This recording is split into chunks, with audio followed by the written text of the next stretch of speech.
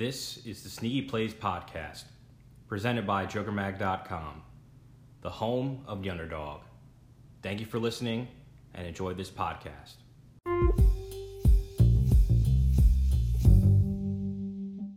Alrighty then. Welcome to the Sneaky Plays podcast. I'm Brian Contino here with Joe Duffy. It's been a long time coming, Joe. What's going on? Not much, man. Just enjoying a hell of a month of baseball. That's one of the best first months I can remember in, quite a few years. I would definitely say in recent memory, it's been pretty awesome so far to start the year. The parity is always great in baseball because, especially early in the season, any given day anyone can win. And it's not something you get in every other sport. We're kind of seeing it in the NHL playoffs right now, but something consistent in baseball, which is always fun. Yeah, it's always fun seeing some teams get off to some hot starts, beat some good teams. One of those teams actually being a team we're going to talk about right now, the Baltimore Orioles. They snuck a couple wins against the Yankees. I can't remember another team that they actually played well against, but I know they played well against the Yankees to start the year, and that's actually a factor in why the Yankees aren't in, the top three teams in my opinion anyway. But what can we say about the Orioles? Are they literally the worst team the 2019 Orioles, are they the worst team we've ever seen? Yeah. I don't even think it's hard to beat the 2018 Orioles. That's the thing that's real rough about this. Like, you were coming into this year as a fan, you had to be like, all right, well, at least it can't get worse than last year. And now you're sitting here going, I don't know, it might get worse.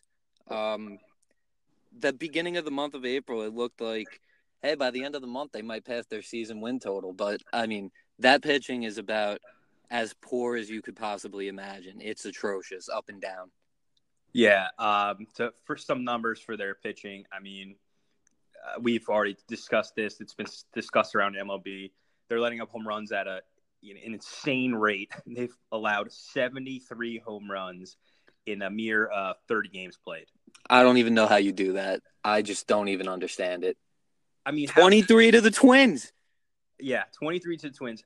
How do you feel as like a catcher? That has to be the toughest catching job in the world.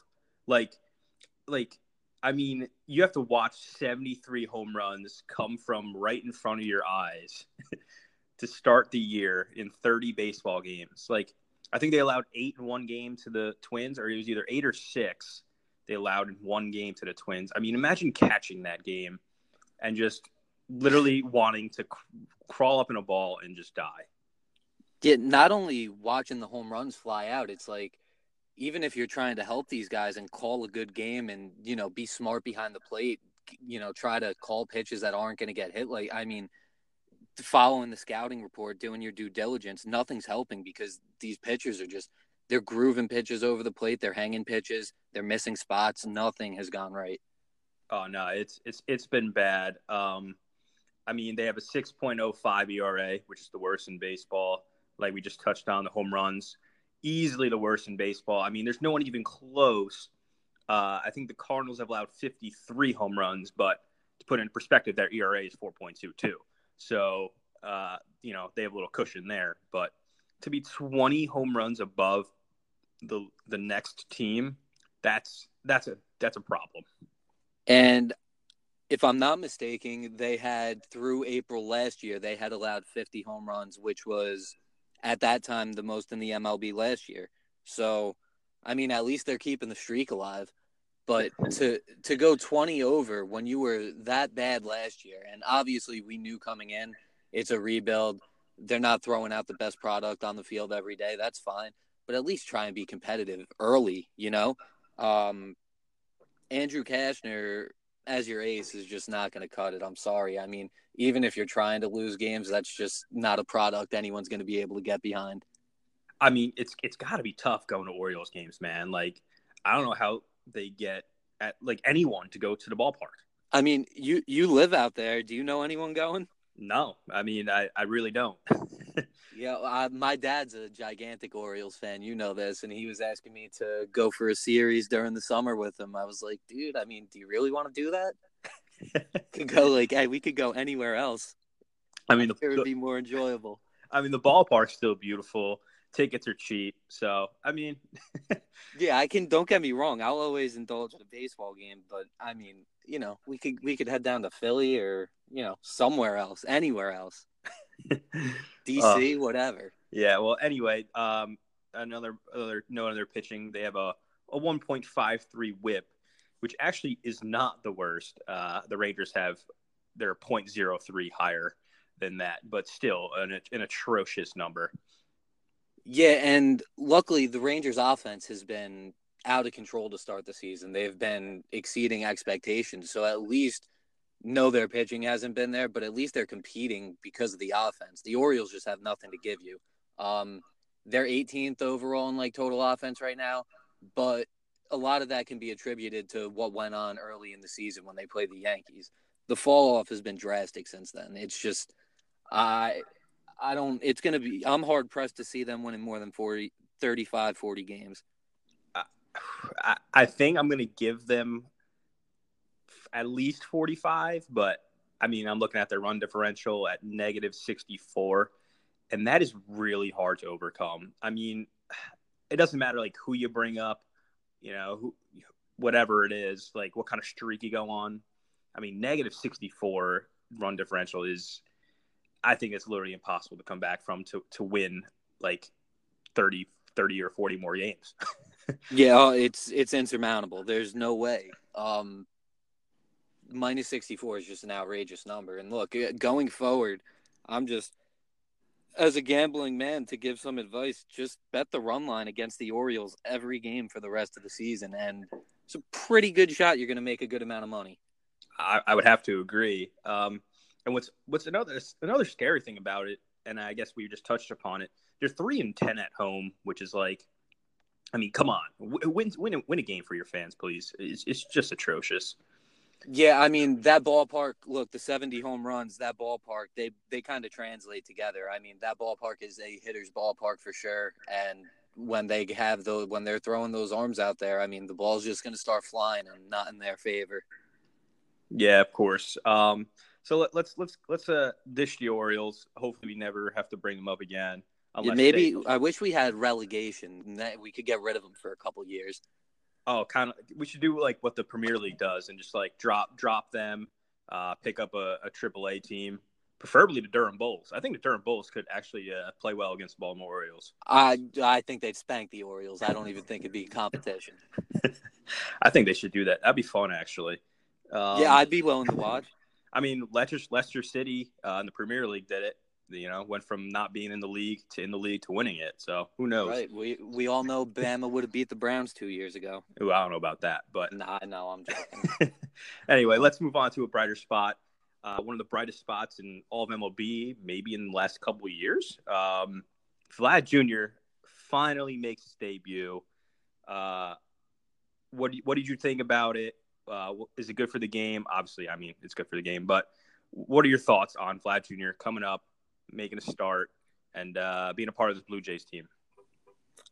It's about time, like we said last time when we spoke. We've been waiting for this for a while, and it's kind of been a trend in baseball recently where now we're seeing those younger players come up early with Tatis and Eloy Jimenez, Pete Alonso. So it's great that Vlad came up because he's the most notable of all of them. He's been the guy that baseball pundits, fans have been talking about for a couple years now. And for him to come up, look, the Blue Jays aren't good, but they became must-watch TV the second he came up. And Friday night in his debut, to come up clutch like that in your home ballpark, I mean, it couldn't have been a better start for the kid. And now you got eyes everywhere that want to tune in to watch him play.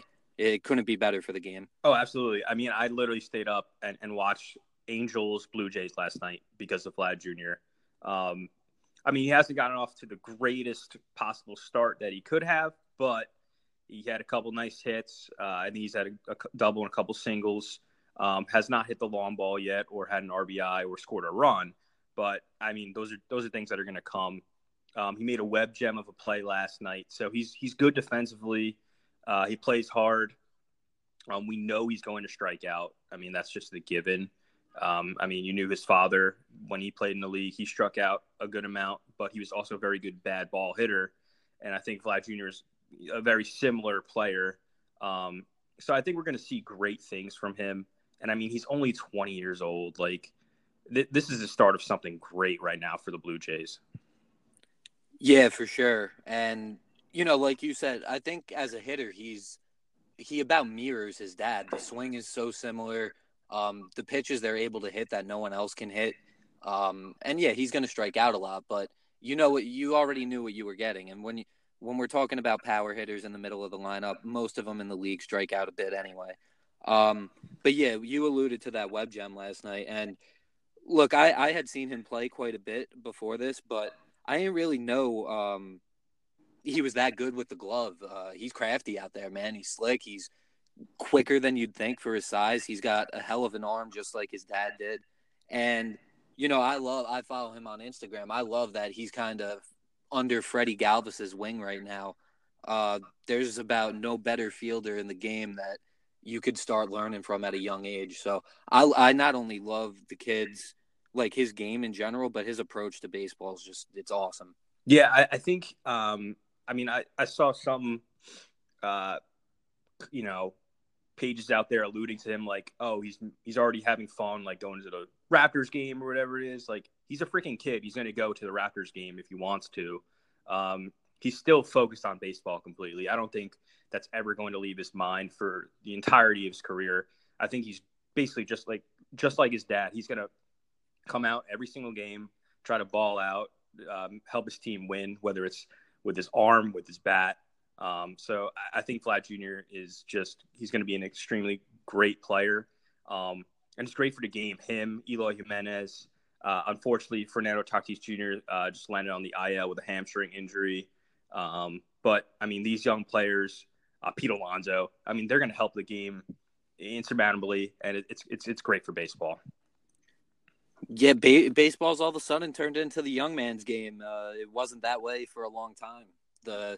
We saw, even till recently, we were seeing, mid-30s veterans getting these pretty big free agent deals, and now teams are more willing to go with the youth, play the younger kids, and see what they have. So it's definitely great for the game. And look, yeah, like you alluded to, Fernando Tatis Jr. was another one he's been electric all year. To me, one of the 15, 20 best players in the game so far to start the season. So unfortunate he's on the IL, but he's another star in the making right there too. Yeah, I think he'll be on the IL he's on the IL 10, but I think he might have a couple rounds of it. But I mean, he's one hell of a player. I got to watch him in person about 17 rows back on Sunday against the Nationals. I actually saw him get injured. But I mean, what an electric player. Like, just the way he plays the game is just so hard and with so much swagger and talent at the same time. It's incredible to watch. And I think Vlad Jr. does the same thing. Eloy Jimenez, same thing. Pete Alonso, same thing. So these kids are coming up strong, and it's great for baseball. Let's move on to the actual most, I guess, electric players in baseball for us, our Sneaky Plays pitchers and players of the month. Why don't you kick us off with your NL player of the month? Yeah, I will do that, but I got to say it's probably pretty predictable. Cody Bellinger is the NL player of the month, and there's just no other way to put it.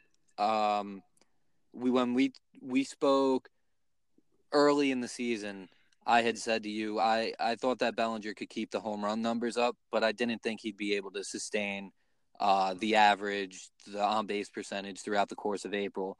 And boy, did he make me look stupid. The dude's got a 427, 500, 913 slash. I mean, that's one of, if not the best month of April ever, it's one of them. 14 home runs, 36 RBIs. The kid's got a 3.3 WAR.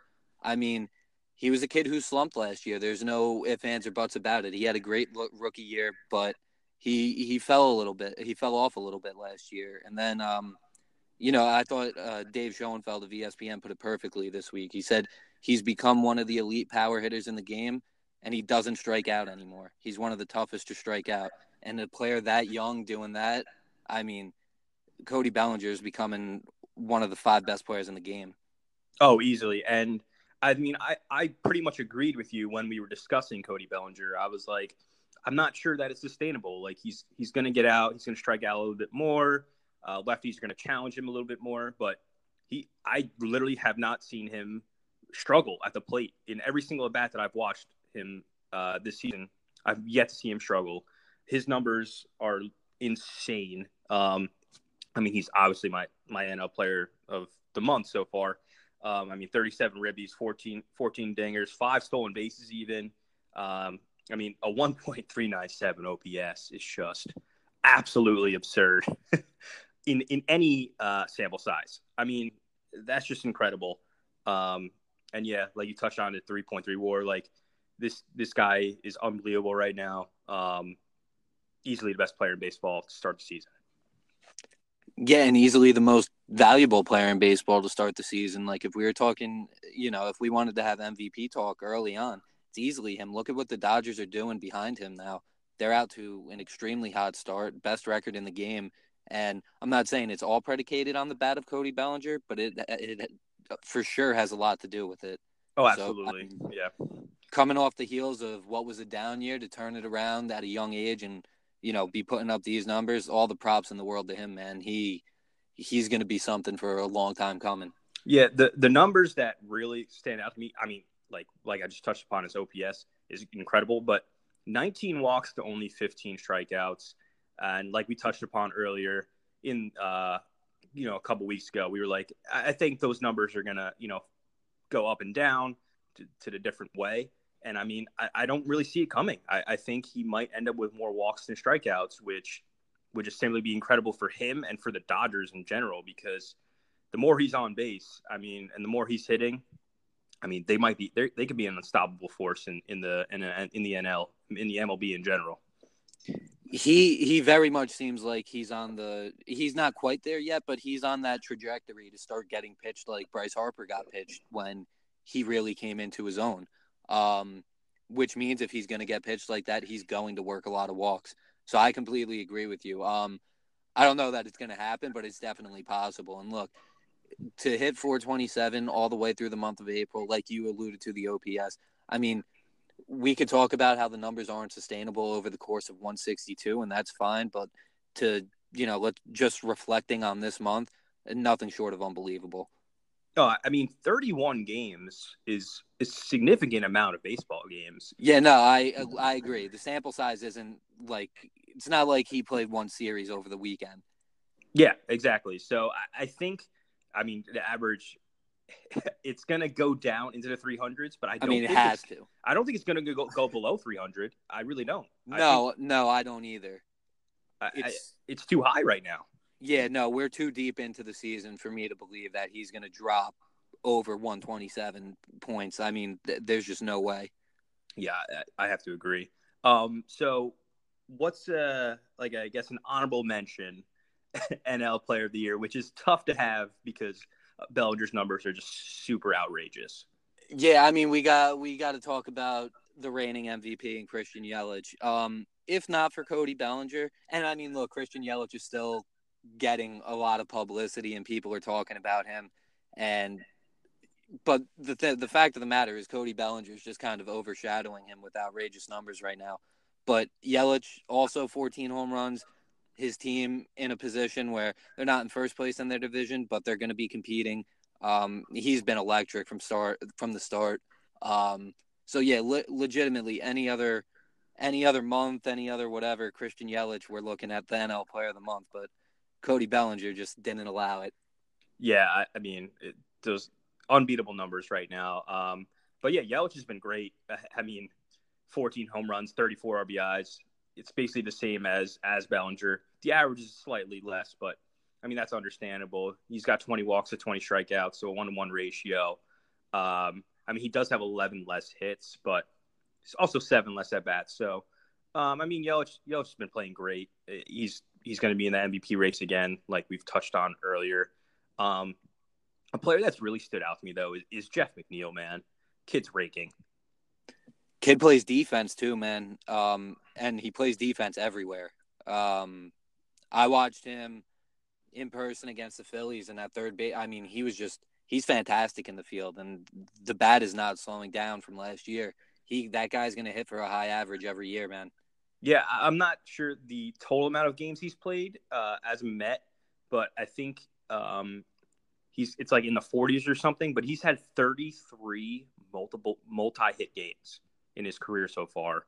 I mean, that's dating back to last season, but he didn't play that much last season. So to me, that's an incredible stat. Yeah, and I kind of think this is another case of a ballpark kind of fitting a hitter. Citi Field's gigantic. There's a lot of outfield, and Jeff McNeil can spray the ball all over the field. He's got quick hands. He can get inside on the ball. He knows how to use his hands and to stay back and hit the ball the other way. The kid, he's a really good player, man. And look, we talked about before the season, I thought the Mets were going to trade him because of all the guys they brought in and not really maybe being able to find a place on the field for him. Well, I mean, on any given night, you could stick Jeff McNeil in right field and then the next day at first base and then at third base. And he could play every day just playing different positions. So fantastic player for the Mets coming off the bench. Oh, yeah, he's the absolute definition of a blue-collar player. I mean, he can just literally play anywhere. I mean, he's good. He's good in the outfield as he is in the infield. Like, it's actually insane to watch. I wish his power numbers were a little bit more there, but, I mean, 37 hits in 28 games. You really can't complain. No, you definitely can't. And like I said, I think the power numbers would show up more if he played in a different ballpark. But, yeah, I mean, look, you're going to find production in Citi Field if you drive the gaps, and that's what he's doing. He's still finding ways to produce runs, get on base, and do what he's got to do for the team. So, look, he might not be putting the ball over the fence, but he's doing everything he can. Absolutely. All right, let's move on to the flip side of the NL, to the pitchers. Who do you got for NL pitcher of the month? So I got maybe a little bit of a surprise, not much, but Joe Musgrove of the Pirates. Musgrove's a guy who's 26 now, and I think for me, just watching him, he's really finally put it all together. Through the first month of the year, 2.06 ERA, 0.91 WHIP. And the thing that really stands out to me is the strikeout to walk ratio. He's got 31 strikeouts to 7 walks. In his 5 games started, he's averaged over 6 innings pitched. The guy's just been fantastic, man. Look, I know the Pirates wish they had another pitcher back there in that rotation, but with him and Taillon at the top, they look like they got something built, a foundation built for the future. And this guy's slider has just been electric to start the season, and it hasn't always been consistent. It hasn't always had this kind of movement. It's been a pitch that he's been able to really put into his repertoire that's getting outs for him. Musgrove's my pitcher of the month, and I honestly think it might get better from here. Yeah, Musgrove's been great. I mean, he's got a 2.06 ERA. He looks really good. Like you touched upon his slider. That's a nasty pitch. I mean, he's going to help the Pirates. The Pirates have been struggling as of late, which is kind of sad to see because they started off pretty well. And we thought, oh, maybe they could be in the mix for the NL Central as well. But just their hitting's not going to be sustainable for the whole year, as we see already. The starting pitching has been good. He's been a big part of that. So, I mean, Musgrove has definitely been great this season. A guy I want to highlight for my NL pitcher of the month is Luis Castillo. I mean, his numbers just jump off the page to me with a 1.45 ERA and 43.1 innings pitched. The innings pitched is something that I looked at a lot just because, I mean, they're eating innings. They're doing what's best for their ball club, essentially. So 43.1 innings so far in 7 starts. That's pretty damn good. He's got 50 strikeouts to only 17 walks. I mean, just insane strikeout to walk ratio, 0.99 WHIP, and a 1.77 average against. His stuff is electric. He throws hard. He's got bite on his pitches. He's just been exciting to watch so far. And one of the lone bright spots for the Reds, who are actually starting to play a little bit better. Yeah, they are finally starting to put it together. And he kind of came, I don't want to say under the radar because, you know, I've known about Luis Castillo for a few years now, I'm sure. I mean, we all have if you're a baseball fan. The thing is, like, the stuff has been there. It's just it hasn't all come together. And I'm going to talk about a guy in a little bit who's kind of in a similar situation. But now that he's kind of put the pitching together to match the stuff, he's been electric. And yeah, I agree with you totally. With the innings pitched, to see those numbers that he's put up, you can't sit here and say that they're not sustainable numbers because he's done it over a pretty large sample size. You know, the 7 starts, the teams he's pitching against, what he's doing. I mean, he looks like a Cy Young candidate early. It's not that just the numbers allude to it. When you watch him pitch, he looks like it. He looks the part. So, yeah, I mean, great pick on your part. I completely agree with you. He's been nothing but electric. Yeah, he's one of those pitchers where you don't exactly just need to look at numbers. You just need to watch him pitch. And you need to see, like, his mentality day in and day out. I mean, and those are some things that numbers don't really see. It's like, is he confident in his pitches? When is he throwing this pitch? And how does it look? You know, how does he throw with runners on base? And how, like, you can see all of these things. And I think that's some stuff where we're losing as part of baseball. I think there's just guys that just look at StatCast and computers all day, and they're missing out on some of the most electric stuff in baseball. Like, just watching Luis Castillo pitch is a treasure to me. I agree, and I love a pitcher who's willing to challenge hitters, who's not constantly trying to work around the plate because he's scared of giving up a home run. Luis Castillo challenges every single hitter he faces. He'll work ahead in the count for a lot of the game because he does not care about his fastball getting hit, because he knows if he's throwing his pitches the way he should be, probably going to get you out if you make contact. So that guy, just watching him challenge hitters, that's what makes it fun for me. The stuff is obviously electric, and that's always great to watch. But, you know, rather than watching a chess match, just kind of watching a battle with a hitter, that's what he brings, that mentality on the mound. So, yeah, that kid, he's fantastic. And I think he'll be a candidate all year for that NL Cy Young. Well, I sure hope so. It'd be great to see another pitcher coming out of basically the woodworks, technically, and just being up in the Cy Young race. We saw that last year with Aaron Nola and Blake Snell, who obviously won the Cy Young. Guys just making a significant turnaround, being mentally prepared each and every outing, and just knowing that they're better than their opponent, which there's nothing better in baseball to me, is seeing a pitcher who's just extremely confident in their stuff and going in every 5 days and just putting in the work and being an absolute baller. Yeah, I couldn't agree more. This dude is just strutting on people right now. He does not care who's at bat. He's strutting all over everyone. Absolutely. Doing swag. I love it. Absolutely. Let's move over to the AL. Oh, wait. No, sorry. I apologize. Any other pitchers or any other pitchers in the NL that have stood out to you as far as an honorable mention for pitcher of the month? Yeah, I think Patrick Corbin has had a better start than most are kind of giving him credit for in DC. The Nationals record kind of overshadows what he's been able to do in his starts. He's a guy that's lived up to the money so far. The team hasn't lived up to the billing, but I think Corbin's been overshadowed by the Nationals' mishaps early on. So he's a guy that, look, we knew he was going to get a huge contract. We knew he's a high-end starter, if not an ace, for a team like DC with Strasburg there. So, yeah, Corbin's my guy. If I didn't go Musgrove, I might have gone Corbin. I love watching Corbin pitch. I think he's just the literal definition of a pitcher. Just knows when to throw his stuff. He's not going to really extremely overpower you, but like his low 90s fastball just like looks 98 after he throws that breaking pitch. And I mean, the Nationals starting pitching has been really good. Fantastic. It's been awesome. 3 out of the top 5 strikeout getters are Nationals pitchers: Scherzer, Strauss, Corbin. I mean, that's just incredible. I don't know how they only have 12 wins. I'm in a roto league with Corbin and Strasburg at the top of my rotation, so I've been thriving early. Oh, I bet.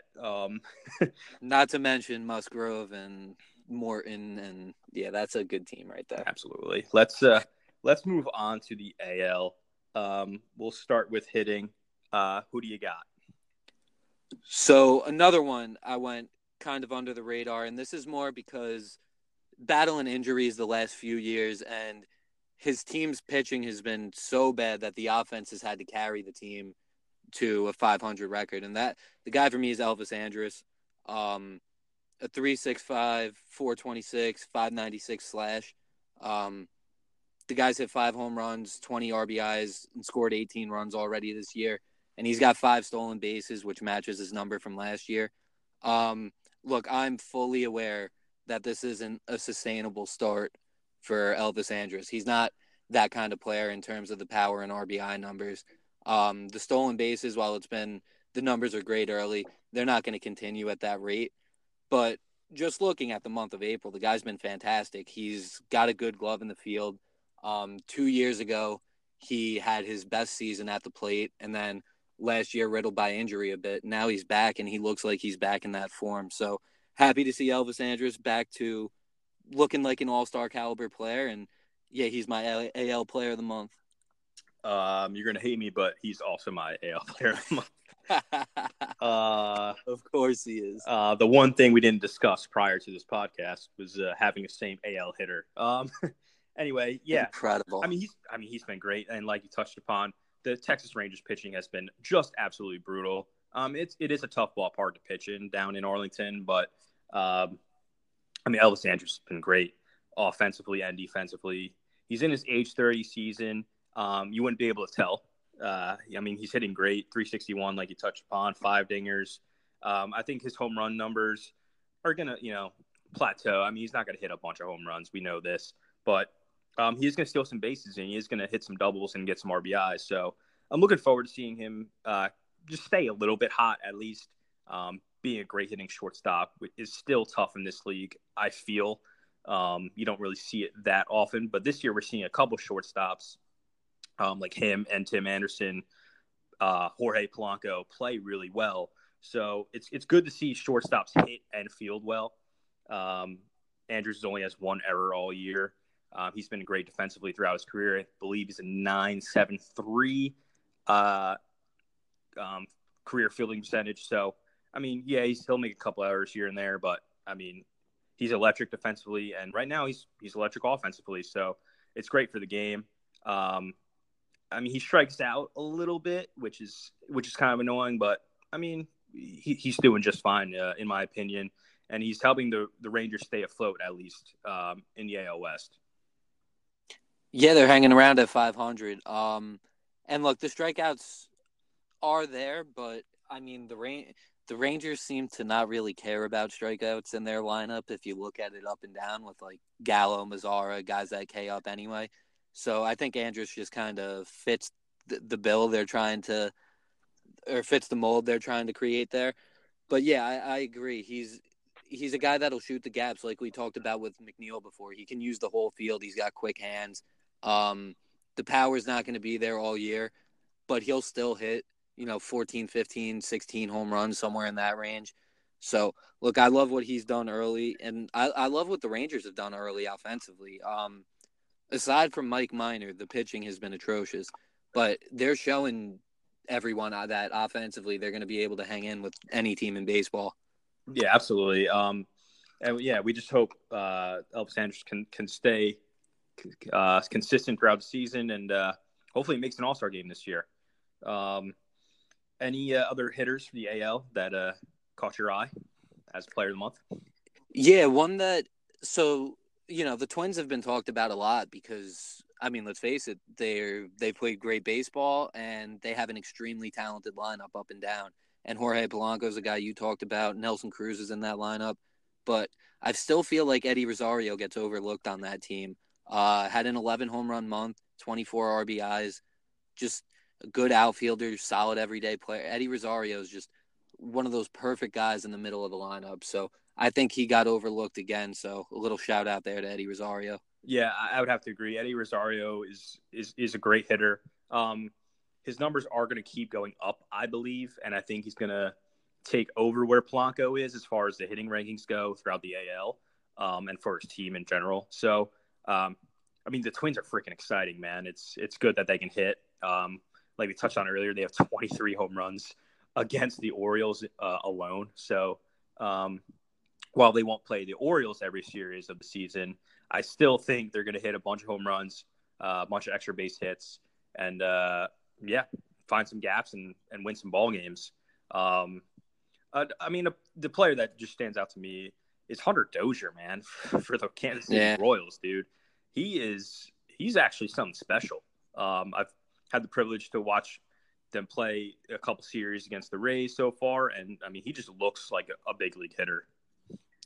We talked about him before the season started when we looked into the Royals, and I was obviously I was higher on them than you, but Hunter Dozier wasn't really the reason why. Yeah, this guy's just, every time I watch them play, he kind of surprises me.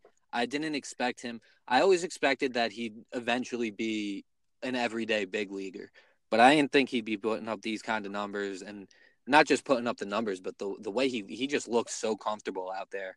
So, yeah, I completely agree with you. He's been phenomenal. Yeah, I mean, he has a 1.133 OPS. I mean, that's not easy to do. No. Cody Bellinger's barely doing it. Exactly. So, I mean, great stuff. Hopefully the Royals can win a couple more games, but they're not looking great. Come on, Whit. Figure it out. Whit Merrifield needs to figure it out. Anyway, let's move on to pitching for the AL. For me, I have Justin Verlander. I know his ERA is not at the top, but like I touched upon earlier with Castillo, the innings pitched really caught my eye with 44 so far this year. So obviously he's eating innings, doing what's good for his team, not letting the bullpen come in early for him. And then the .86 whip is just absurd. Yeah. and yeah, I mean, that's pretty much all I have for him because the .86 whip is crazy. I think he's going to keep it under 1 all year, which would be impressive. I mean, he's allowed the long ball 7 times this year. We know he's going to let up the long ball. And then average against is 171, which is fantastic. And he's only allowed 11 walks all season. So Justin Verlander for me, just like Castillo, but obviously a more seasoned veteran. Just goes out and knows his stuff is better than you. He's going to attack hitters. He's not going to shy away from anybody at the plate. So Justin Verlander for me. Honestly, after the .86 whip, you could have just mic dropped and I would have respected it. That Verlander's outrageous, man. He's gotten better with age, which is hard to believe because of how good he was early in his career. It's hard to believe he even had that 2-season lull where he kind of looked like he might be on the way out. To turn it around the way he has, and now to arguably be the best pitcher in the game again, the guy's incredible. And yeah, like you said, the home run numbers are what they are. I mean, look, he gets hit sometimes, the ball flies out of the park, it is what it is. But all the other numbers tell you he's still not letting up runs when he's starting games. So Verlander's been fantastic. Yeah, absolutely. And then, so I was kind of shocked. I got my AL pitcher of the month is your guy, who I for sure thought you would be choosing, but I got Tyler Glasnow. And this was a guy who you kind of knew for a while. The stuff was there, and the stuff is phenomenal, but he never really put it together in terms of, like, being a pitcher's pitcher, knowing how to pitch. And I feel like through the first month of April this year, Glasnow is showing the maturity on the mound and really putting it all together. .94 whip, 1.75 ERA, 38 strikeouts already. The guy's been, every time he goes out there, I really believe the game is over before it starts. He's been phenomenal early. He made the Red Sox look silly this past weekend. So I think Glasnow has not only been the best pitcher in the AL so far, but I've been more impressed with him than any other pitcher in the game so far this year. Yeah, I mean, I didn't want to be a homer and pick Tyler Glasnow, but I mean, he's so fun to watch. He might be more fun to watch than Blake Snell, and I hate to say it.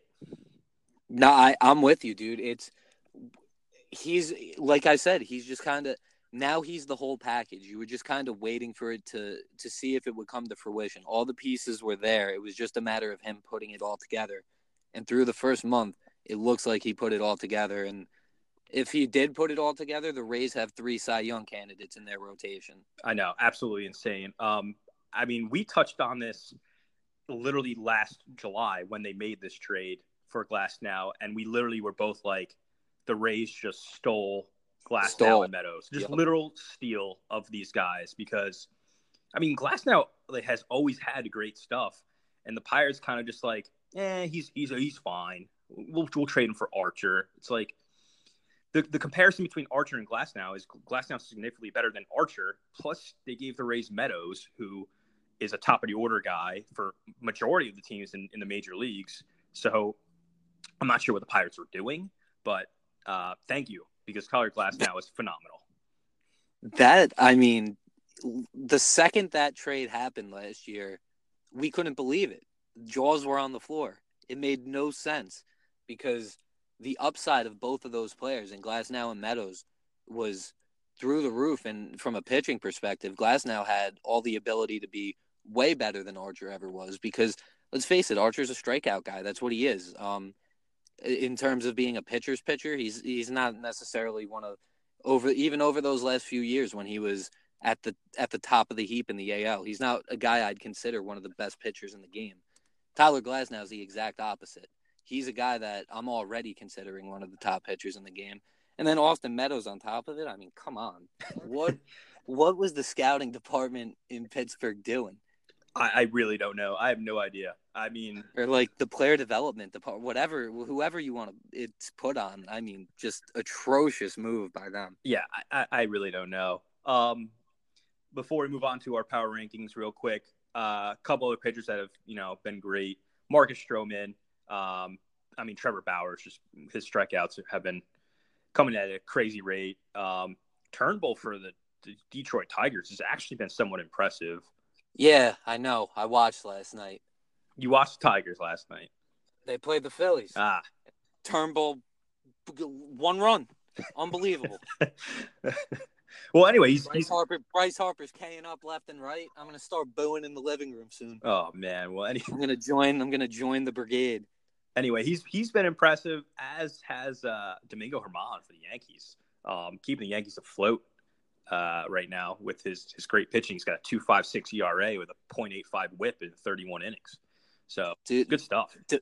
Domingo Germán, I spot started him in a fantasy league early in the year. Got a great outing from him, and wasn't sure if I should keep him or not, because the fact was CeCe was coming back. Sevy's eventually going to be back. He didn't know how much action he was going to get. Well, now I can't get him back on my team, and I'm real upset about it. Well, he's been phenomenal, man, and I don't think he's leaving that rotation at this rate. No, I don't think so either. Anyway, all right. So we covered our players in the month of April. Had a nice little April recap. Let's continue that April recap with our power rankings, our top 10 power rankings for the month of April. We'll start with you. We'll start with number 10. Who you got? All right, and at number 10, I got the Seattle Mariners. Hot start, first in runs scored in the league, first in home runs. The offense has kept it up for the most part throughout the month. So even though they've kind of come back down to earth a little bit, I still think they're deserving of a top 10 spot throughout the first month. I agree. I also have them in my top 10, but coming in at 10, I think what's a shocker, the Arizona Diamondbacks. They're 7-3 in their last 10 games, closing out the month of April very strong. And they have a plus 22 run differential, which is something that I really keyed on for my top 10. And I think they're playing great baseball. Do I think they'll fall off a little bit? Yes. But we're not talking about falling off for the rest of the season. We're talking about how they finished and played in April. And I think they played great baseball in April. I agree with you, man. They're first in baseball in hits. Like, what are we even talking about right now?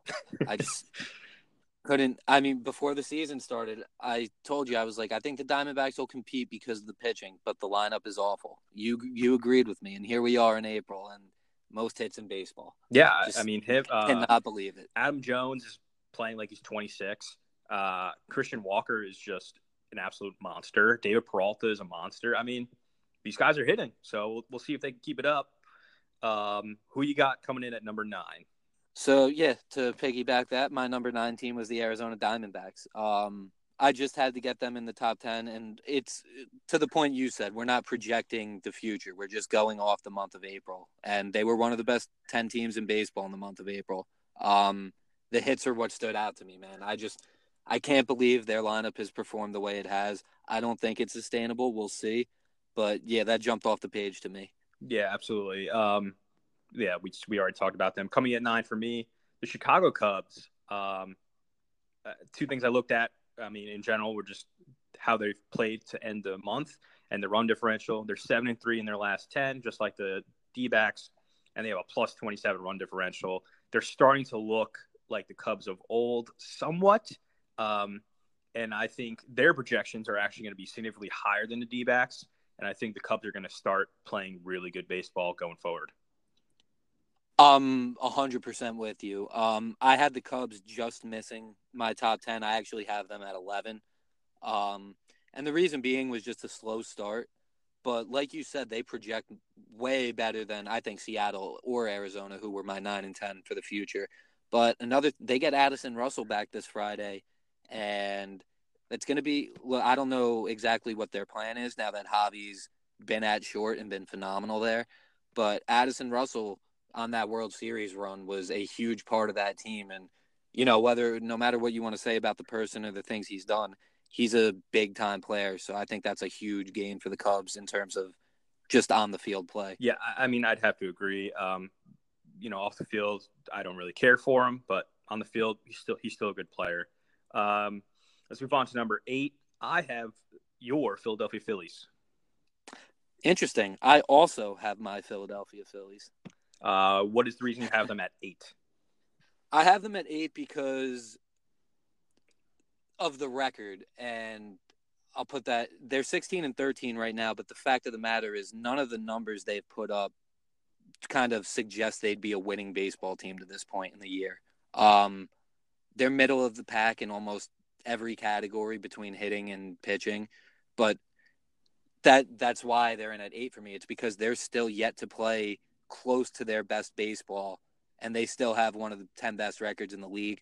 So I think not only a little bit projecting forward on my part maybe, but I think the fact that they're still able to win games by even though they're not playing their best kind of shows the strength and the fortitude of that team. Yeah, I similarly have them at 8 for those reasons. I mean, they're at top of the NL East. Got to give a division leader in the top 10, just in my opinion, especially with the parity in the NL East. They're all kind of just beating up on each other, and the Phillies have somehow come out on top throughout April. So their plus 12 run differential, that kind of bumps them up over the edge right there. Comparatively speaking to the Mets, who have a minus 19, the Braves only have a plus 4, Nats minus 2, and the Marlins are just the Marlins. So, yeah, I mean, the Phillies, they're playing well enough to be on top of the NL East, which is a tough division this year. And, yeah, that's why they're in my top 10. Let's move on to 7. Who you got at 7? So 7, I got the Brew Crew. I think that this might be up and down the best lineup in the National League. I don't know that I'm willing to say that quite yet because of what a few of the other teams are doing early. But based on last year and what they've done early in the year this year, I really think the consistency the Brewers bring is important. Second in home runs right now in the league. They have the reigning MVP playing in the outfield for them. The pitching has been okay, but it's been better than what we saw in the playoffs last year. So I still think the Brewers not only project to be at the top of the NL Central later in the year, but they're there now. They've played a pretty tough schedule early in the year, still coming out on top and winning games. So I like what the Brewers have done early on in this year. I got them in at 7. Yeah, so you've actually made very good arguments. I left the Brewers out of my top 10 just because they're pitching so far. I mean, if you have a negative run differential, that means a lot for me. So I'll have them at 11 right now, but I think in 2 weeks they could easily be like number 6. Yeah, no, exactly. Just with their lineup. But at 7 for me, I actually have a team you put at 10. I have the Mariners. I think their hot start is something that you have to recognize and respect. So I have them at 7. They're 18-14, a plus 13 run differential, swinging the bats very well. So do I think the Mariners are going to fall? I actually absolutely do think they're going to fall. But right now, they're 7 for me. Yeah, I mean, we have to assume they're going to fall. There's no way you just dump a roster in kind of a rebuild, retool season and just come out here and blow the doors off everyone. Especially in the AL West where teams are, you have Houston, Oakland, Texas is competing. It's going to be too tough for them. Yeah, absolutely. Number 6, who you got? I got the New York Yankees in at number 6, and I probably should have them higher because they've been able to put this record up with battling through all the injuries and doing it with young guys. But the reason I don't have them higher is because their everyday guys aren't out there, and it's hard for me to really, determine whether or not the team I'm going to be seeing in October is the one that's playing, that's going to be able to play to this level. Obviously, I think they will, but I just think I've seen more from some other teams than I've been able to from the Yankees. That being said, though, pitching's been good. They're doing enough with the limited bats they have to put runs across the board. So I think to be able to go through the trials and tribulations of the injuries early in the season and put up a record like they have, to be better than the Red Sox to this juncture, I mean, that's a testament to them. So I got the Yankees in at 6. Yeah, I actually also have the Yankees at 6, pretty much for the exact reasons you just mentioned. They're playing well without their top guys. And will they be higher? Yeah, I actually think they're a top 3 team in baseball. But right now, they're at 6 because their record is a little less than a couple of teams ahead of them. And obviously, I mean, they're projected to be a great team this year. I mean, their run differential, even with the team that they have been putting out there, is great, plus 35. I mean, you really can't complain about it. As a Yankees fan, like, who cares who's in your lineup? They're winning.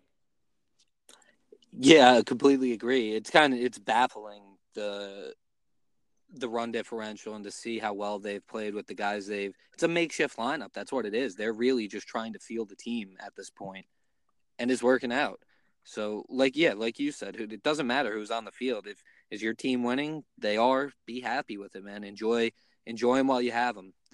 Those kids came up through the organization. They're as much a part of the organization as anyone else, and they're working their tail off to put wins on the board. So good for those kids. Yeah, absolutely.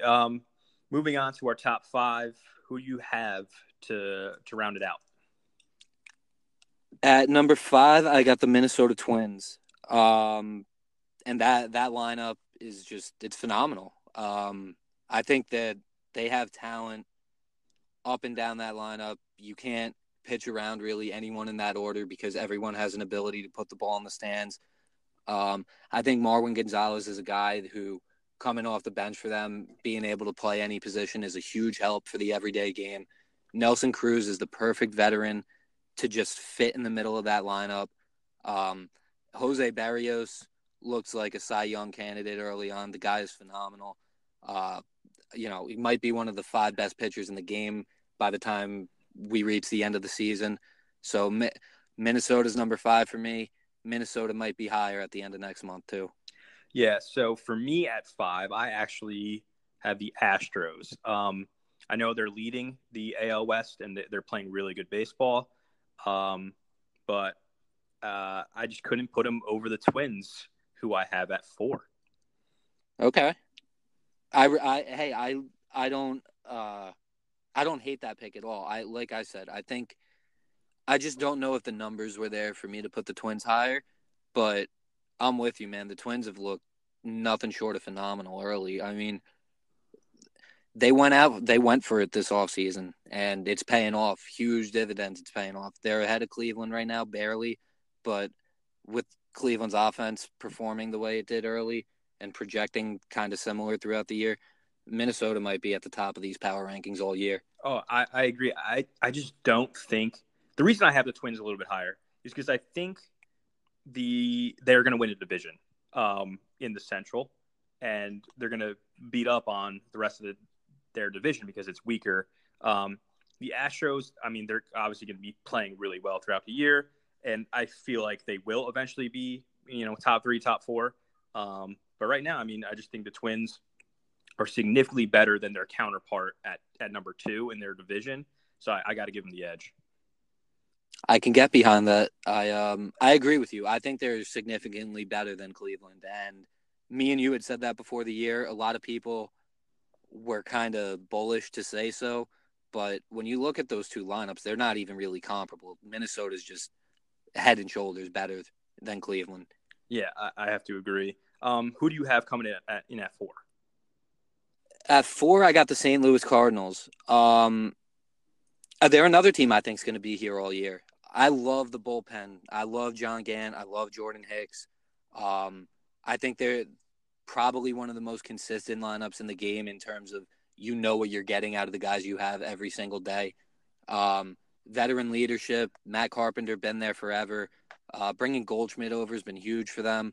He's a perfect – like he don't get me wrong, Goldschmidt doesn't necessarily always get off to the best starts. He slumps sometimes, but he's just that thumper in the middle of your order. He's a perfect fit for St. Louis. He was a guy they needed. So I think they're at 4 and they might sit at 4 just like Minnesota. I think those two teams sitting at 4 and 5 all year it's quite possible it'll happen. Yeah, so I actually have the Cardinals at 3. Ahead of the Twins and the Astros. I mean, just the way they're playing baseball right now. 9-1 in their last 10, plus 32 run differential for the year. I mean, they just look really freaking good. Harrison Bader's playing well. Paul DeJong's playing well. Martinez. They're getting great pitching from Wainwright. And, I mean, their bullpen with Hicks and Gant. I mean, they just look like a legitimate contender this season. Yeah, and the starting pitching with our boy Miles, Flaherty, I mean, these are guys that are just going to keep improving too. Wainwright's shown early that he's still got some left in the tank. So I think St. Louis, what they've given you so far this year is what you're going to get throughout the entire year. Paul DeJong might be that's a guy, like when you have a thumper at shortstop like that, it's a perfect guy to put in that. He fits the mold of that lineup so well. Harrison Bader does everything. Like you alluded to, he's just the speed he brings to the lineup is another element. Carpenter's ability to just spray the ball all over the field. The Cardinals can do it all, man. Yeah, I think the Cardinals might just need one more piece. I'm not exactly sure what it is, but I just feel like if they want to win the NL pennant, they got to do one more thing better than the Dodgers, who I have at number 2. Oh, okay. So I skipped your 3. I apologize. Yeah, but to kind of my 3 is Houston. So we went over it and we kind of have intertwined at 3, 4, 5, St. Louis, Houston, Minnesota. So look, throw it in any order. I think those teams have all kind of played to a similar level this year too. So, throughout the first month, not much separation between the teams. My whole thing is I just think Houston has more talent than both of them. And maybe not in terms of depth, but high-end talent with Bregman, Altuve, Springer, the guys they have at the top of the team. But they're first in team batting average right now, and they're going to do it throughout the year. They've done it the last few years. Their ability to hit, matched with Cole, Verlander, and everyone they've gotten out from the rotation and in the bullpen. I just think Houston's a complete team, so that's why I got them at 3. Okay, yeah. I mean, I would have to agree. I think Houston actually might have the best roster in baseball. I mean, in a week, I'll literally be like, they're number 1. But right now, I can't have them there with the way these two teams are playing that we're about to mention. Who do you have at 2 and 1? What's your order right there? So me and you are going to differ here. At 2, I got Tampa. Best team ERA in baseball. The pitching, they have the best pitching in baseball. It's just starting pitching. Actually, if you want to go total, I'll go that far too. I just think they have the best pitching in baseball, man. Their lineup's been fantastic so far, but you know the consistency you're getting from that rotation throughout the year. And now that Glasnow's emerged, they every single day they go out and play, they have a chance to win. There's not a soft spot in the rotation for a team to go to come up and put up runs against them. So I think what they've done in April has put them in prime position to win the AL East this year, to really make a run deep into the playoffs. That pitching sets up prime for October baseball. I think Tampa's, I have them at 2 for our power rankings for the month of April, but I think they're one of the 5 best teams in baseball right now. They've shown me a lot through that first month. I'm willing to say that they've solidified themselves up there. Yeah, I would have to agree. The Rays pitching is it's incredible. I mean, literally every single pitcher on their roster, when they go out onto the mound, I'm like, they're going to get 3 outs. Like, there's no doubt about it. They're going to get 3 outs without allowing a run. And obviously that's not possible every single time. But, I mean, they've shown that. I mean, they're willing to throw out anybody in the 9th inning, too. It's like, oh, it's Chaz Rose day, or it's Emilio Pagan's day to close the game, or Diego Castillo, Jose Alvarado. It's like they have 4 guys that they're willing to throw out in the 8th and 9th innings. Like, not many teams have that capability. I think the whole team kind of has that mentality too. Like, not necessarily next man up, but like everyone can kind of fit the role or come up big or come up clutch. Like they rely on every single player on the team. They're not just relying on 1 or 2 stars or a high end pitcher or a Chapman coming out of the bullpen or whatever it might be. They rely on everyone, and that team mentality. There's something to that. We've spoken about this. There's just something to having a team that's built the way they are. So I think the camaraderie they have, like you said, just anyone going out there in any given moment with getting the opportunity from management, their teammates willing to back them up and support them through it all. This is the stuff that when October comes and you're in a jam and you don't know who to go to, these guys they're all going to have been through those situations throughout the course of the regular season now. I mean, they're just shaping up to be a primetime playoff team. Oh, absolutely. I mean, they've only allowed 88 runs so far. That's just incredible. Yeah, it's outrageous. Absolutely incredible. So I have them at 1, but I really do think 1 and 2 could be easily interchangeable with the LA Dodgers. I actually had a tough time, putting them 1 and 2. I just put the Rays 1 because they're my squad, but and they have the best run differential in all baseball. But the Dodgers, man, they're something else. Yeah, and hold on. Before we get off of this, we just need to allude to the fact that the Rays have only allowed 18 more runs than the Orioles have allowed home runs. But anyway, back to this. I just think the Dodgers are the deepest team in baseball. I think that they have the best roster. Me and you talked about it in getting rid of Puig and Kemp and allowing some of these other guys to play, bringing in Pollock. Catching is just shockingly almost been an upgrade from Grandal early in the year. The pitching's fantastic. I mean, they just do everything well, much like Tampa does. The difference for me between the Dodgers and Tampa is just the established bats the Dodgers have in the lineup. When you read the everyday lineups, I've seen more consistency and gotten more consistency from the guys in the Dodgers lineup than I have from the guys on the Rays lineup over the course of, the past few seasons.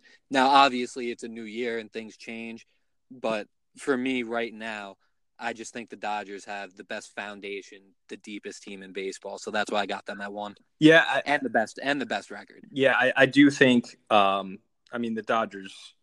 They're something else, man. Justin Turner didn't hit his first home run until last night, and they have a 20-12 record. Can you imagine when Justin Turner starts turning it up? They're literally going to be unbeatable, I think. Yeah, I'm with you, dude. There's no soft spot in the order. It's going to be tough to put up runs on them on a nightly basis. And the thing with the team like the Dodgers is with like the TV deal they have, that's outrageous money. Like they have to compete and win. They have to put a product on the field. So they're going to go for it at the deadline. They're not going to sit back and just say, this is all right. We've played well to this point in the year. This is what we're running with. They're going to try to upgrade the bullpen. They're going to try to upgrade wherever they can. So as much as we've seen them play great early, this might not even be the best version of Dodgers baseball we get this year. And that's insane to even say. Yeah, it is. I had a hard time getting myself to want to say that out loud. But look, I just when you look at that bullpen, you look at the starting pitching, you look at the lineup, and you say it's really hard to think that they might be able to improve it. But the fact of the matter is, like, with a guy like Castellanos on the market that you could bring in, or a pitcher like a Marcus Stroman, or an Aaron Sanchez, who you could even make the long man out of your bullpen. Like, there's options for this team to go out and get better, and I think they're going to do it. Yeah, I would not be surprised if a Blue Jay ends up on their roster by the end of the year. That's my take on it. I think they're going to get either, like you said, Stroman or Sanchez, maybe even a Justin Smoke bat in the lineup, that a switch hitter that can play. I was going to say a Smoke, even a Randall Grichuk is a guy they could bring in. Yeah. So anyway, that rounds out our power rankings and our April recap for the MLB season. We touched upon Vlad Jr., the O's being the worst team in baseball. A couple of in baseball history, possibly. We touch upon our pitchers and players of the month and our power rankings. So that concludes our podcast. Thank you for listening. Please follow us on Twitter @PlaySneaky. Please follow @JokerMagHQ on Twitter as well for some great stories. I put out a piece on Julio Urias last week that got picked up by MLB Trade Rumors. So we got some good stuff coming out, and you don't want to miss it. Thank you for listening to the Sneaky Place podcast presented by JokerMag.com. If you enjoyed this podcast, please smash that subscribe button and follow us on Twitter @PlaySneaky.